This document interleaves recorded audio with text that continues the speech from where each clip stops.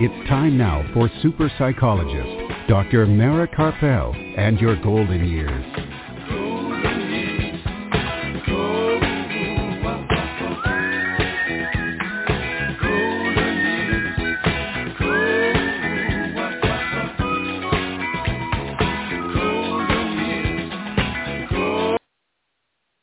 Good evening and welcome to Dr. Mara Karpel and Your Golden Years this evening and every Sunday evening at 5 p.m. Central Time, and that's 6 p.m. Eastern Time right here on blogtalkradio.com and on drmarakarpel.com.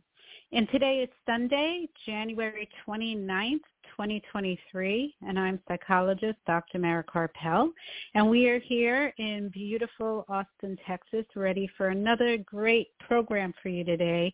And Art Mendoza, of Accomplice Entertainment, producer of this program, is here with us to make the show run smoothly as usual. And in a little while after the break, we'll be joined once again by CEO of Acceleration Partners, Wall Street Journal and USA Today international best-selling author, writer of the weekly column Friday Forward, and the host of the Elevate podcast, Robert Glazer. And this time, Robert joins us to discuss his latest book, which is about to launch any day now, Elevate Your Team, Empower Your Team to Reach Their Full Potential and Build a Business That Builds Leaders. Then later in the program, our friend, a regular to the show, the very talented jazz saxophonist Paula Atherton, will be back to discuss what's new with her music, and we'll be playing some of her original music. And along the way, I'll continue with more caregiver tips for the new normal. After the show, you can hear this evening's program again by going to my website, and the link to the podcast will be posted later tonight along with any website links that we discuss on the programs. And you can also hear the podcast in as soon as 5 minutes after the show ends by going directly to Blog Talk Radio, BLOG, talkradio.com/yourgoldenyears. And you'll also be able to hear it in 5 minutes after the show on Apple Podcasts. For information from previous programs, to listen to all of the previous programs going all the way back since we started on Blog Talk Radio 9 years ago, go to my website, drmarakarpel.com, or go directly to blogtalkradio.com/yourgoldenyears, and all of those shows are also on Apple Podcasts. For information about upcoming programs and events, be sure to follow me on Facebook, Dr. Mara Karpel, Your Golden Years. This evening's show is produced by Accomplice Entertainment and Psyched Up Productions and sponsored by A Mighty Good Time. Wondering what to do after you're 50? How about having a mighty good time? It's free to search, free to post, and much more. Whether it's in person or virtual, anything can be found to fill your day connecting with other people. So be more active and start connecting with like-minded people. Go to amightygoodtime.com. That's amightygoodtime.com. All right, we're going to take a brief break, but don't go anywhere. It'll be very brief. We'll be playing our other sponsors' commercials, and we'll be back soon with author Robert Glazer about his latest book, Elevate Your Team.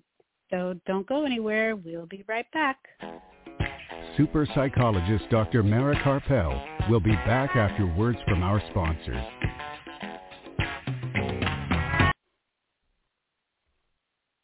Are you or a loved one a Medicare beneficiary? Help save you and Medicare money by stopping Medicare fraud. Fraud happens when Medicare is billed services or supplies you never received. There are 3 easy things you can do to prevent fraud. Review your Medicare claims for accuracy, protect your personal information, and look for any suspicious activity. For more information or to report fraud, call Medicare at 1-800-MEDICARE or call your local Medicare SHIP program at 1-800-252-9240. Please visit us on the web at www.drmarakarpel.com. And we are back. If you're just joining us, this is Dr. Mara Karpel and Your Golden Years right here on blogtalkradio.com and on drmarakarpel.com. And now we are joined once again by CEO of Acceleration Partners, Wall Street Journal and USA Today international best-selling author, writer of the weekly column Friday Forward, and the host of Elevate podcast, Robert Glazer, to talk about his latest book. Welcome, Robert. Thanks for having me back. Thank you for coming back. Happy New Year. Happy New Year to you. Although it's hard to believe January, we're almost through January at this point. I know. The time goes fast. And, you know, this is the third time you've been on the program, and I looked back and I saw that the first time was like just in August 2020. So it was quite a while ago. So right. It's been a pandemic, yeah.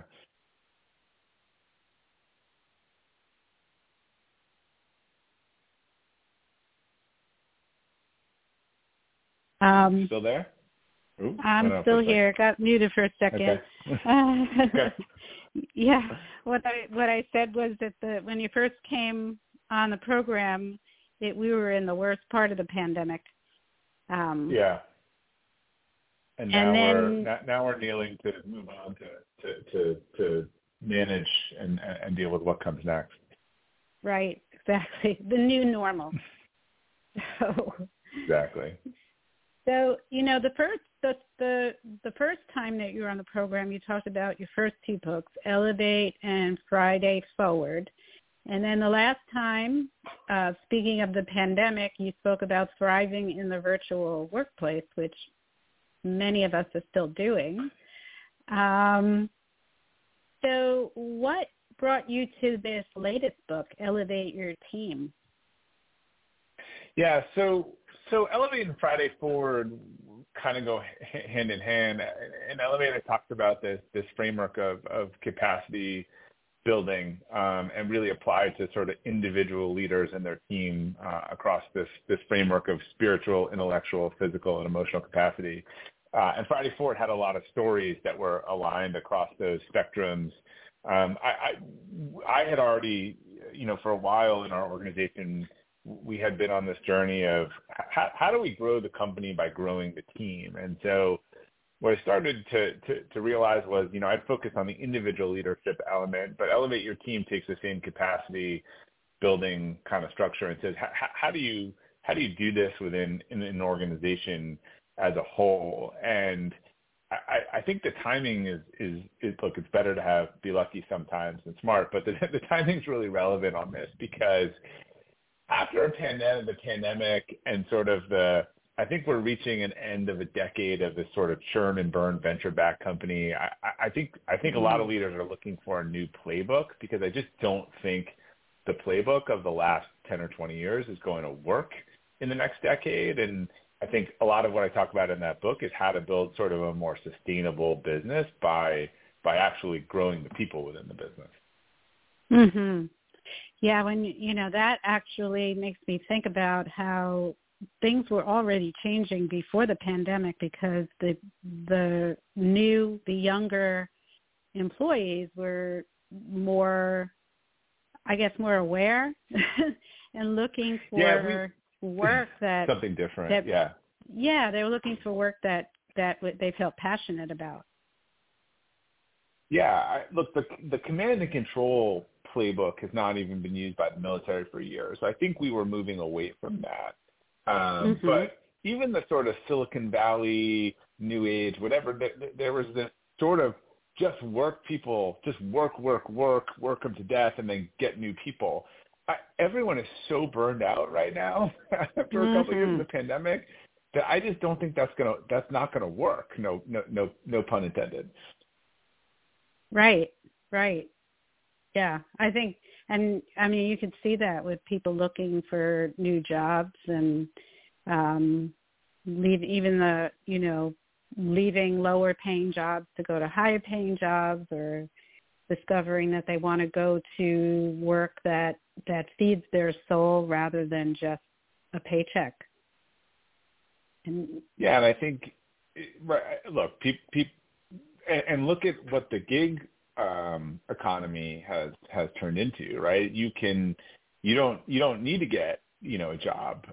You can go, work whenever you want to. So if organizations are going to recruit and keep people, they need to make a compelling reason why they should stay with that organization. I think the organization has a really great win-win opportunity to help those people to become better holistically and to be the beneficiary of that in the workplace, but also see that these are people who are learning and growing and eventually will be ready for the next thing, either at that organization or elsewhere.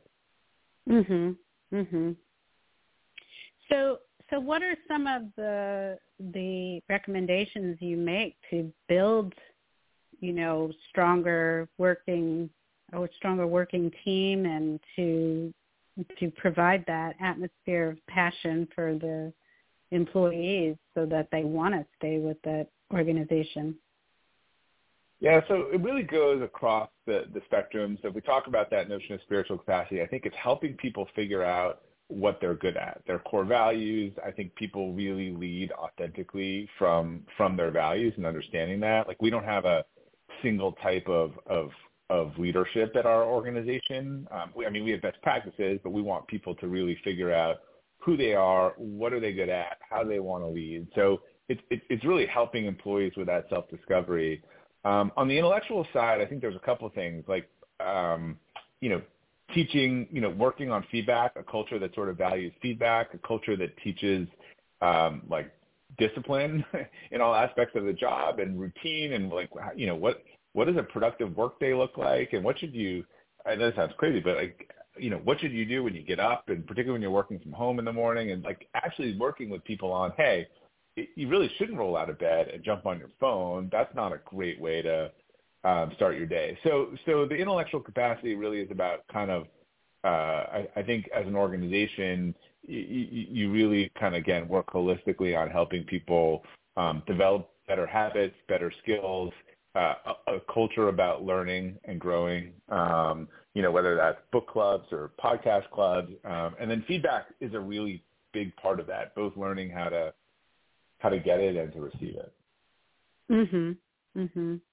So, I know that you make a big point in the book about how your outer life affects your personal life affects your work life as well. So how can the organization support people, employees, in having a more vital personal life? We usually don't.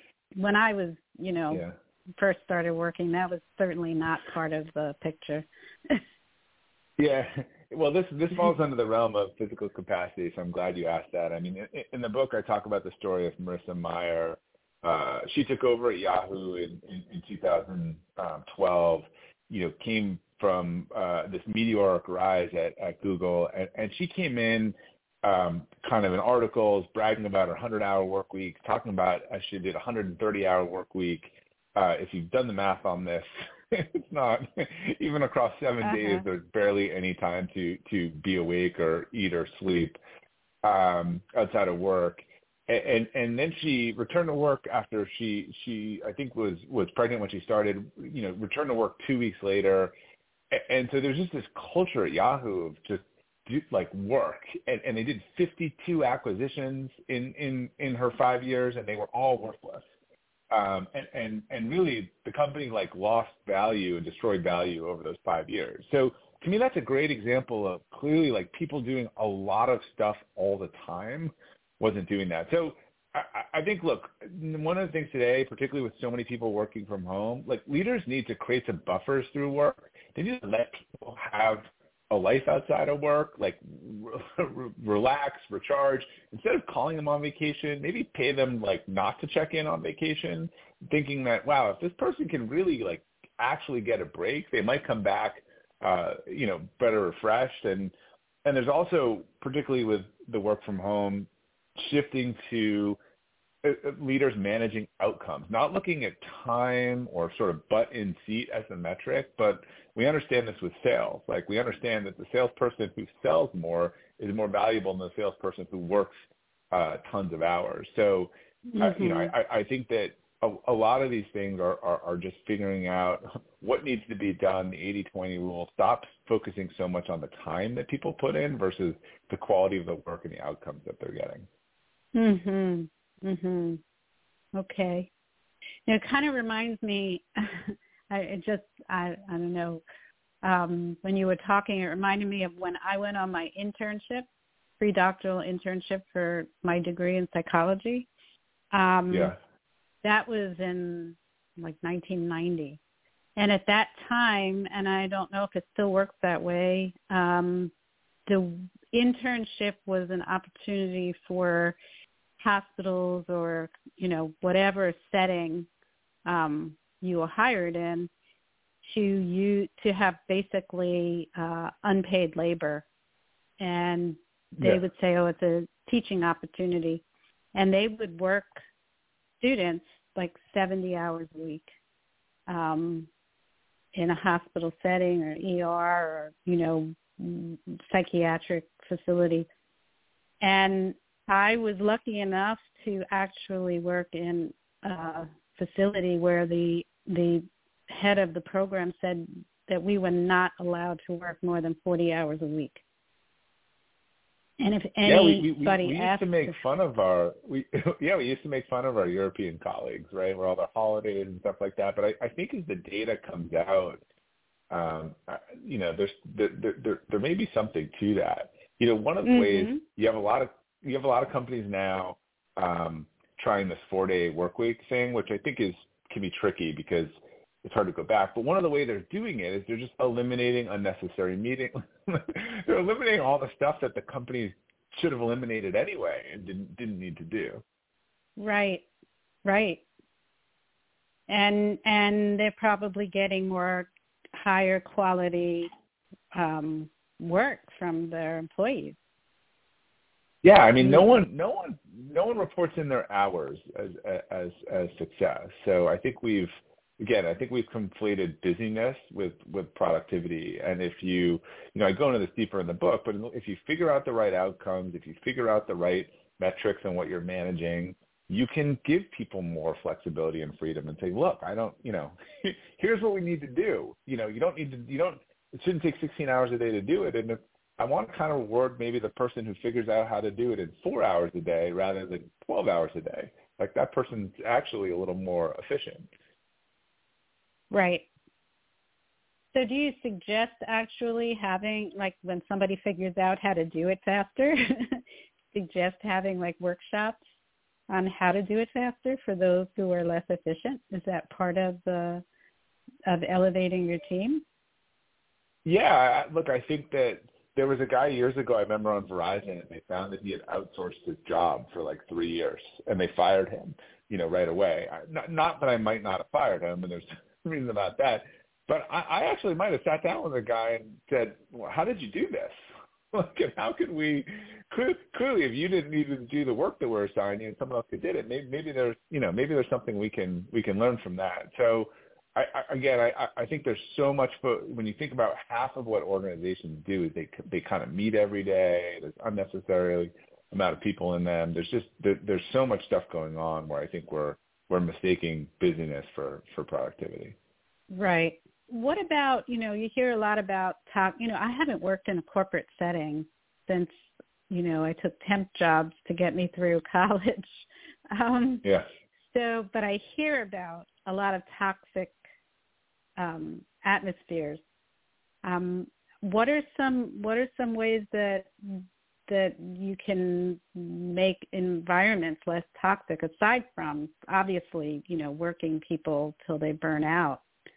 Are there other things? A lot of toxicity comes from bad managers and leaders. I think this gets into a little bit of the final realm, emotional capacity, which is a lot of emotional capacity is sort of developing a workplace that has a lot of psychological safety, which I think is just trust at scale, where people are willing to share things and talk about things. You actually care about people, which doesn't mean that you also don't hold them accountable to what it is that they need to do, but you understand that these are human beings and people, and I I think a lot of times, again, that lack of any real understanding of what's going on with people at any time and not getting to know each other or sort of, sharing. There's a concept called the Johari window, which is by two psychologists, I think they're named Joe and Harry, but it's sort of a 2x2 matrix. And on one side, there's what you know about yourself and what people know about you. And, the goal is to through feedback, you're able to push the window more open about, what you know about yourself. And then, through vulnerability, you can push down to other people know about you. And then everyone's kind of operating more in a known realm. A lot of times in the organization, you have that toxic leader and everyone knows they're a toxic, terrible leader, but they have never been told that.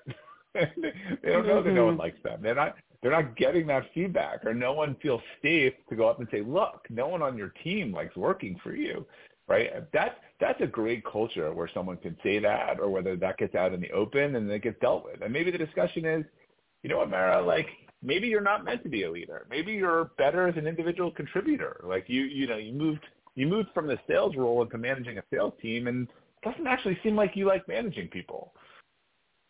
Mhm. Right.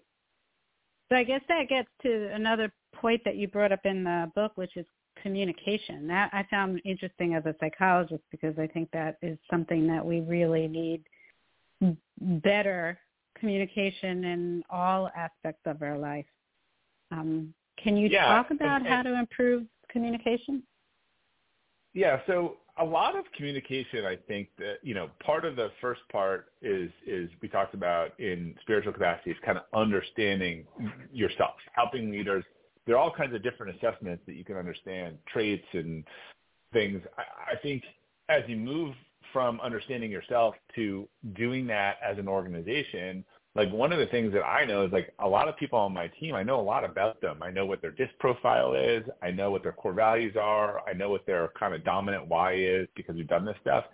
And it's very easy to understand where communication problems happen. They come from different styles. They come from different orientations. I had someone on my team who just started and was really struggling on the leadership team to get someone else on board with something. And I said, well, this person is a make sense person. That's their why. And they really need to understand what they're asking. So this person has a why, and we talk about the whys in the book, a sort of better way, orientation, wants to do better. And so they wanted the other person to just commit that they were on board and to support this initiative because it would make things better. And they were like, I don't understand what you want me to do specifically, so I can't. And they were going back and forth. And after I shared this with the person, and then I went through sort of their orientation, they were like, oh, I totally get, I was like, this, you have to approach this person in this way. Give them very specific things to do that they can understand, and they will tell you that they understand them. And it really totally changed their relationship. So I think a lot of these things come down to core differences in orientation and communication style and the way that we look at things. And when you start to know all these things about people on your team, and you know that I'm a quick start person and they're a slow thinker and need to be reflective, you understand why you're going to be in this argument where you just want to move forward and they want to slow down. And you know what? 1 out of 10 times, it might be frustrating 8 out of 10 times, but 1 or 2 out of 10 times, that slow down person is going to save you from making a big mistake. Okay. And I just received a question from a listener who wanted me to ask you about about incentivization. Yeah, and how so that fits in. It's a big part of this. So there's explicit and implicit incentivization. So back to the physical capacity. If you as a leader say to everyone, take your vacation, but then you go on vacation and you're emailing the whole time, that's not really a great way to model that. So versus putting it out of office saying, I'm on vacation and you won't be able to reach me and I'll be back next week. I think that creates incentives, right? And then there's also specific incentives. So as I mentioned this before, we actually give people a reimbursement if they go on vacation and they don't check their email and they don't communicate, because we actually want them to have that vacation. And we think it also makes them design things not have to go through them. and not be all sort of the fail-safe on one person. So, yeah, I think whatever you reward explicitly or implicitly is how people behave, which is why, when Marissa Mayer at Google said to all the moms, well, I don't want you to do what I'm doing. I don't expect that of you. I'm not sure anyone believed that, right? I think when the leader says, oh, well, don't do what I'm doing, that doesn't work in parenting or otherwise. Like you need to model that or show the incentive or show that you're willing to do it or the organization values it because people will follow those explicit or implicit incentives or disincentives. Right. Well, also, if the leader is checking their emails while they're on vacation, then employees are going to be but they're telling other fearful. people not to. Yeah.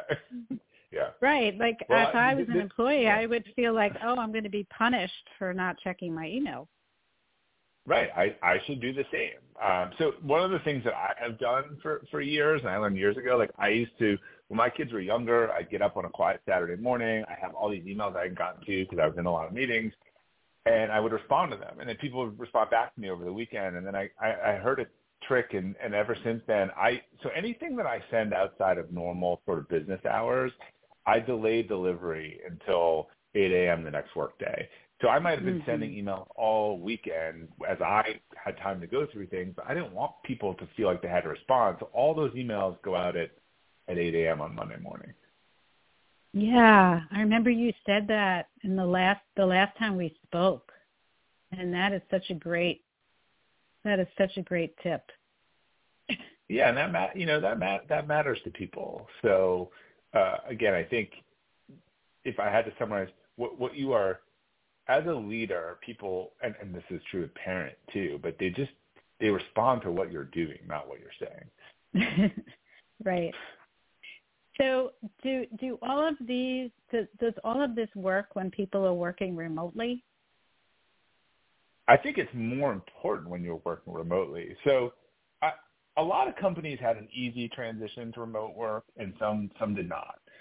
Imagine a company where there's low trust, where people are valued sort of by, butts in seats, where there's poor communication, where there's poor leadership, and then send everyone home and not have them in the same place. Well, and there's no clear values and culture. Well, you can imagine how that might go. And now imagine a company where there's great communication, strong leaders, a lot of trust, clear core values, clear culture. Then remote work, I think, is a lot easier to do. So I think some of these are foundational. Some of these are foundational things that strengthen any culture, and I just think like there's more stress on the system when people are working remotely, right? If you can establish psychological safety and trust and teamwork and invest in people while they're not all in your office every day, I think you have a better chance of keeping them and a better chance of getting them engaged. Right. So you're saying that it's even more important. All of these issues are even more important when people are working from home. Yeah. That makes sense. I just think the degree of difficulty is higher, right? So, again, we might have a culture say, look, we trust you, we empower you, whatever, but at the same time, like that trust is easily lost. So I think I talked in the book, I believe you should trust first. People use the excuse of the one person that did something wrong to not trust the other 99 first. Again, better to give that trust and say to people, and we say this in our organization, like, look, you're expected to be available during normal work hours. If you need to do something else, that's fine. But tell your leader, tell your boss, like, there's no way to sort of become lose trust faster in an organization that someone that can't be found regularly during the workday when they're expected to be found. Right. So you kind of have to, even though you're working from home, you're setting your hours. You're not just doing work here and there. That's right. You what can you set have your hours. arranged. You can have an exception. Right.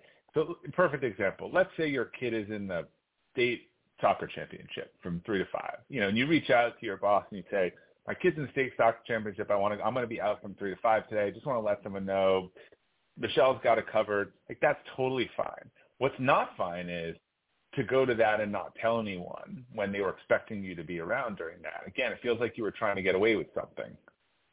So again, you establish that culture of trust. You do that up front, and then you establish, behavior that is in deviation of that. That's very different than starting out acting like you don't trust people. Right. Okay. So when is this book launching? It looks like, because when you go to Amazon, it says pre-order. So this is brand new. Yeah, it's not even out yet. March 7th.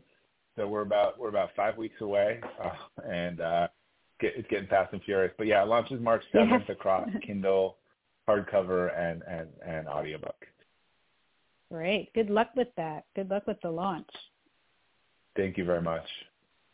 So if if listeners are interested in learning more about you and all of your books and your podcast and your training programs and your Friday Forward column, what's the best way for them to do that? Yeah, they can go to Robert Glazer, that's RobertGlazer.com, and that's all the books, the podcast, everything there. If they're interested in learning more just about the book, you can go to EYT, ElevateYourTeamBook.com, so EYTBook.com. And you can pre-order it, and Amazon will, I think they actually do it so that you get it right on launch day. Great. Well, thank you so much for coming on to the program again, and best of luck with this launch. I know those are kind of crazy. Yeah. And all right. And have a great 2023. Thank you very much. All right. You have a good evening. All right. Bye-bye. All right. We're going to take a break. Don't go anywhere. We'll be right back. Dr. Mara's book, The Passionate Life, Creating Vitality and Joy at Any Age, is now available on Kindle and in paperback at Amazon. Don't forget to listen to Dr. Mara Karpel and Your Golden Years live from Austin, Texas, every Sunday on blogtalkradio.com. Please visit us on the web at www.drmarakarpel.com. And we are back. If you're just joining us, this is Dr. Mara Karpel and Your Golden Years right here on blogtalkradio.com and on drmarakarpel.com. And in a little while, we're going to be joined by the great jazz saxophonist Paula Atherton. But before she joins us, I'm going to talk a bit about caregiver issues. And I'm kind of thinking about some of the things that Robert was just talking about in terms of a team, and I tend to think of like a corporate setting, but I think that it really fits in all work settings. This type of at least the communication and the trust and those concepts that he talks about, spiritual, intellectual, physical, and emotional capacities, and understanding each other on those levels. And it also makes me think about how to apply this to dealing with some of these caregiver issues that I'm going to discuss. And I brought it up a few weeks ago. When your loved one is living in a long-term care facility, especially now with COVID still hanging around and causing quarantines and all kinds of issues. But I think this is really an issue in general, that a nursing home is an organization, and the residents and the family members are not employees of that organization, but we have to interact regularly with the whole functioning of the organization. So in a long-term care facility, it's not just the administration and the leaders, the employees, but also the residents and their families. So I'm just kind of putting it together now after having this discussion. And because one of the issues that I was going to bring up is how to approach the administrators, how to approach the employees, the staff, when there are issues with your family member who is a resident of the nursing home. How, as a family member, do you do that? And I think that the communication, the trust, all of that is really an important part of it. So one of the issues that I've mentioned previously is that it's really important to speak up. So this is a communication issue. When there's something going on that we, as a family member, think is not good for our loved one who is a resident in the facility, specifically, or even if it's something that's affecting many residents, we need to not be afraid to speak up. Now, there is a trust issue there because very often people are afraid to speak up because they're afraid of retribution. So, and I have spoken to people in the nursing homes. I've worked in nursing homes for many years. I've more recently spoken with psychologists in nursing homes and even the long-term care ombudsman, who is the liaison between the family members and residents and the nursing home, and they actually work for the state, whatever state you're in. And they agree that sometimes there is retribution. So if you're making a complaint about a specific caregiver in the facility, that is an issue. So how you do it is really important. How you make that complaint is really important. And when it's a complaint about an administrative issue, there's very little retribution that can happen from an administrator to a resident. They don't have that same hands-on level of care, but it is important that when you do speak up, that you do it politely. So the old adage, you can catch more bees with honey than vinegar, really applies, that people are not going to listen to you if you yell at them. It really needs to be done in a calm, rational way. And sometimes having the power of many voices, many family members of different residents all together can be the most powerful way. So family councils have many benefits in that way, that if you can put together a family council, then you actually have more power to speak to the administrator and bring up issues.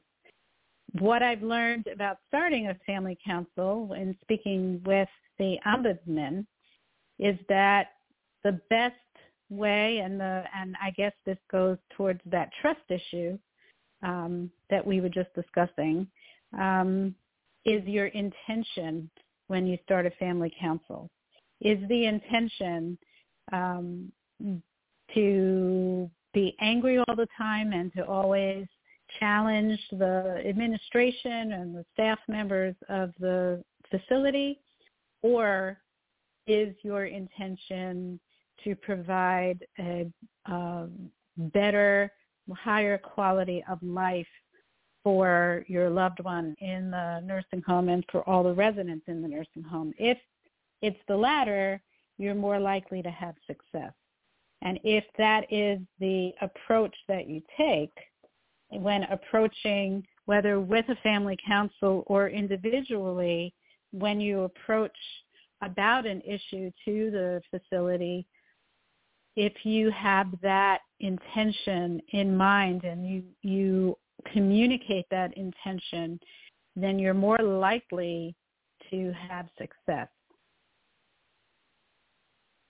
So, for example, in my own personal case, and I brought this up a couple of weeks ago, my mom is in a nursing home, and her facility is in the state of Connecticut, and they have very strict rules from their health department about when to quarantine if a resident on a unit is testing positive with COVID, because in that particular state, they've had very high levels recently of COVID and people getting sick, even if, they were vaccinated, because it's a very vulnerable population.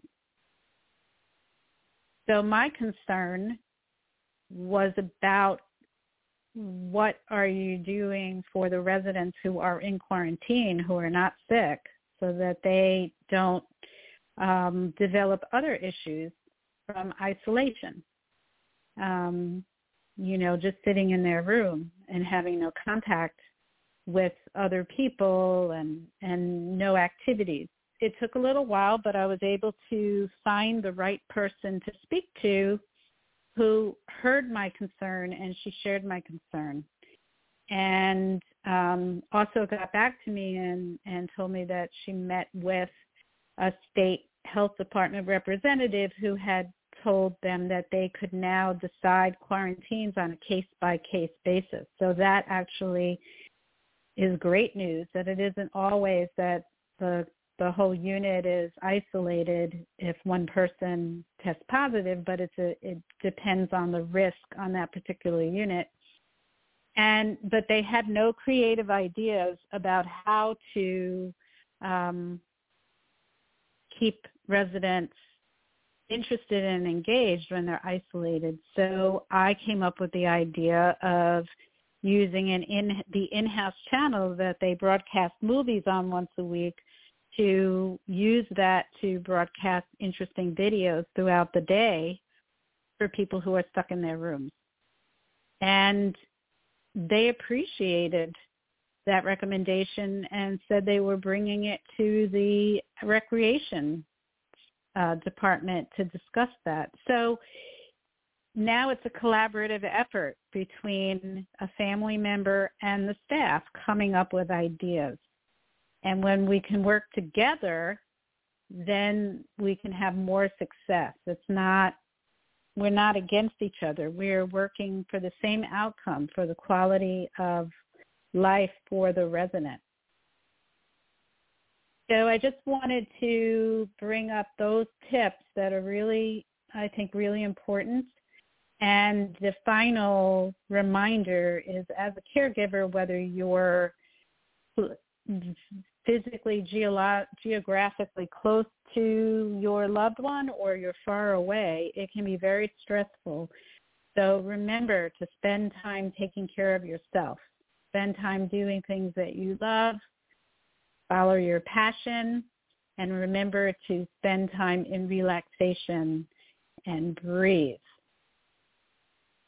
And I started a series about getting back to basics. The last blog that I wrote, a blog series, the last blog was about nutrition, and there are more to come very soon. So follow me on Facebook, and that's when you'll know when I've posted a blog. So Dr. Mara Karpel, Your Golden Years. All right, so now on to some passionate music, Paula Atherton.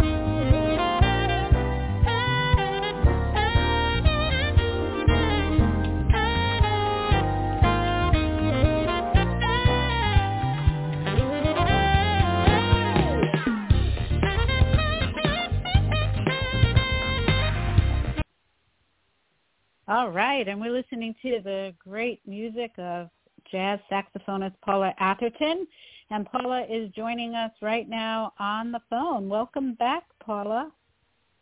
Hi, Dr. Mara. So nice to talk to you again. So nice to talk to you again. Happy New Year. Yes, Happy New Year. It's been a while since we've spoken. I know. So how are things going? What's new? Well, let's see. The song you just played, Keep It Comin', wound up being the number 3 song on Billboard of 2022. Wow, congratulations. You keep getting these top Billboard songs. Every time I talk to you, you have another one of your songs on Billboard. Well, I keep trying, I keep trying. You do your best work and put it out there, and then you say your prayers and hope for the best, That's great. Congratulations. Yeah, I also found out at the same time that I wound up being the number 3 Billboard Artist of the Year for 2022. So wow. 2 really exciting things that I did not expect either of. That's really exciting. That's great. Congratulations on that too. Thank you. Can you tell us about that song?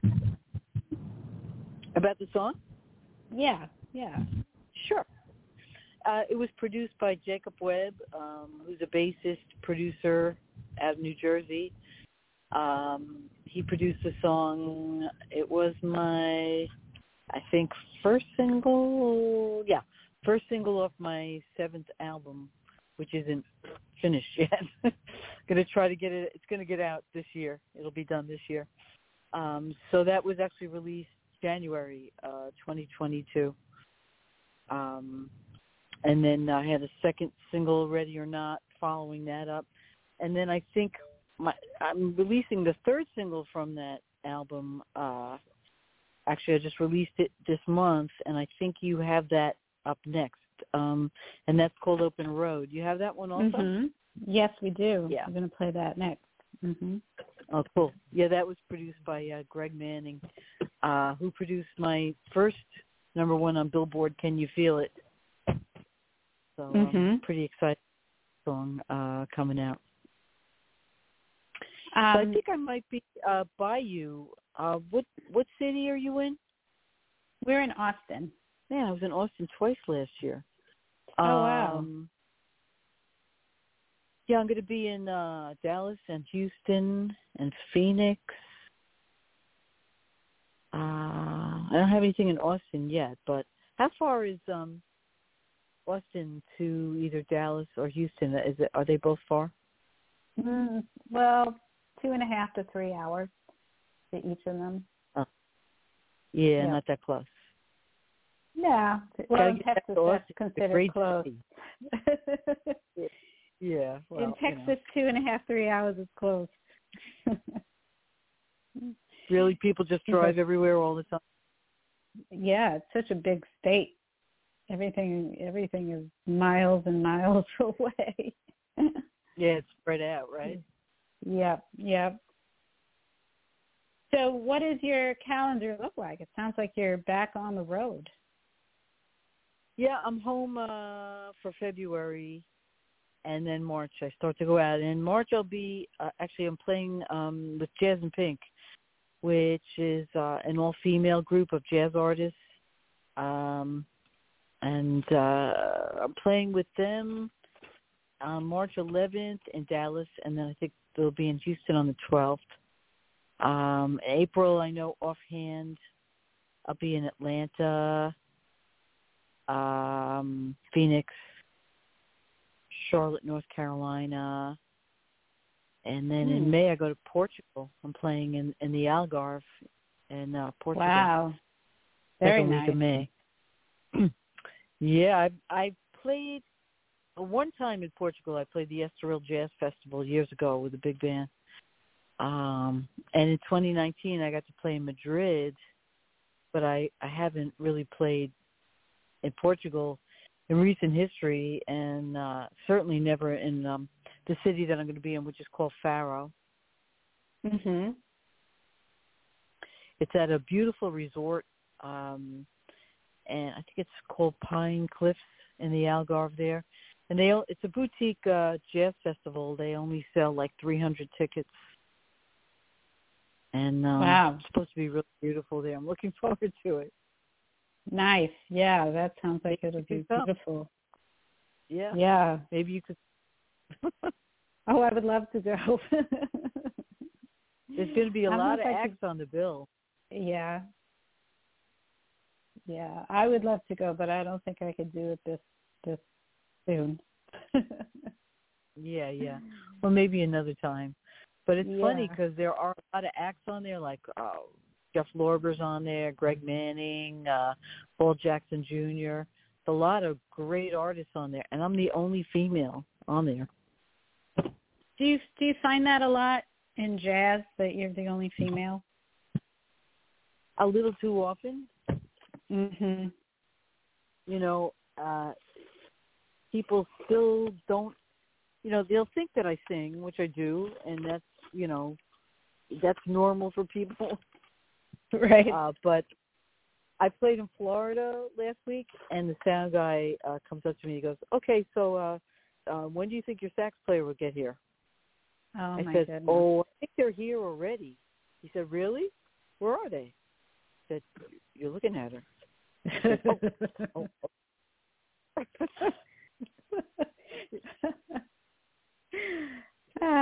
That's so crazy.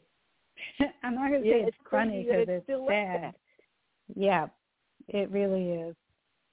It really is. But, you know, I thank you for breaking through those feelings. You know, I'm trying, you know, the re-education thing for people. Like musicians think that way, you know, because they're used to like all kinds of people doing things in music. But just like the general public is used to women. Like if you sing and play piano, that's normal, I think, for them. But I guess still playing saxophone for women is just something that's somewhat of a novelty, and it really shouldn't be. Right.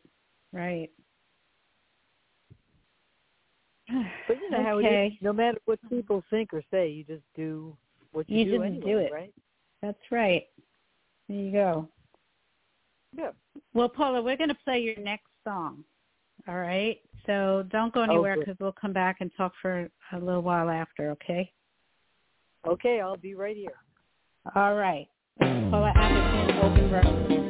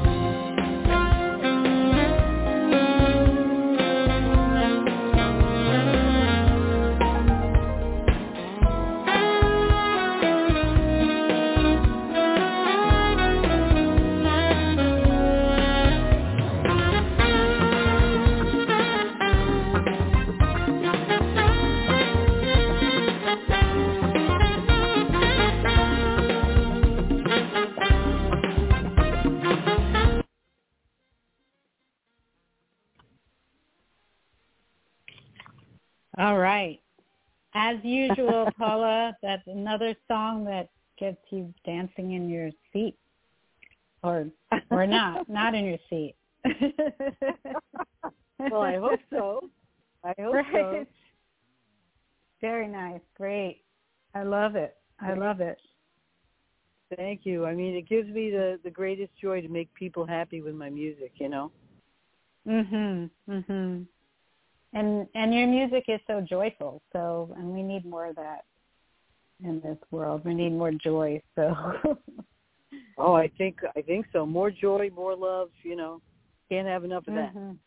That's right. So Paula, if people are interested in finding out where you're playing, and also listening to your music, downloading your music, watching your videos, all of that, what are the best ways that they can do that? Well, I have my calendar on my website, which is paulaatherton.com. I try to keep it updated also on Bands in Town. People could sign up for Bands in Town, and then they get alerts when I'm near them. So that's a pretty tool to use. You can get my music on Amazon or Apple Music or anywhere you download music. It's available. And I'm also on Twitter at Patherton1. I have 2 Facebook pages, Instagram at Paula Atherton Music, and LinkedIn. And that's about it, I think. Yeah. All right. Okay. So I'll post some of that on my website post about the show later tonight, so people can get all that information if they didn't get to write it down. Thank you so much for coming back on the program, and congratulations again. That's just wonderful that you made it. And again, your song made it. You made it. It's a top Billboard. That's wonderful. And you never know. Maybe we'll get to see you here in Texas. Yeah, I'm going to be in Texas a lot, just not Austin yet. A few times in Dallas and Houston coming up. But, hopefully I'll get to see you sometime in 23. Yeah, I hope so.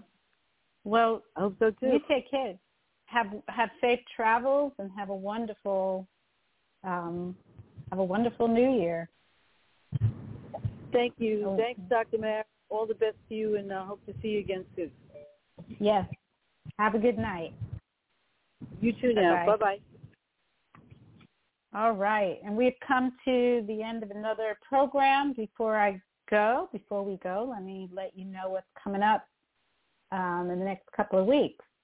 We'll be taking the next 3 Sundays off from live broadcasts. And during that time, we'll be playing some of our recent favorites as encores. And then on Sunday, February 26th, relationship coach Roy Biancalana will be back with more on how to attract the relationship you want.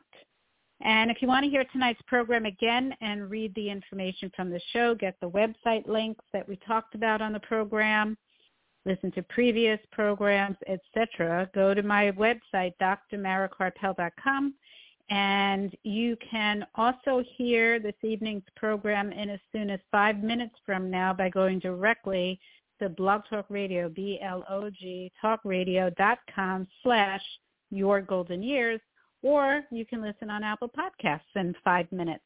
Be sure to follow me on Facebook for upcoming events and shows, Dr. Mara Karpel, Your Golden Years. This evening's program was produced by Accomplice Entertainment and Psyched Up Productions and sponsored by AmightyGoodTime.com. Thank you to my guests, Robert Glazer, Paula Atherton, and thank you, Art. And thank you all for listening. Have a peaceful night and inspiring few weeks. And remember, youth has no age. Good night, everyone. Stay safe.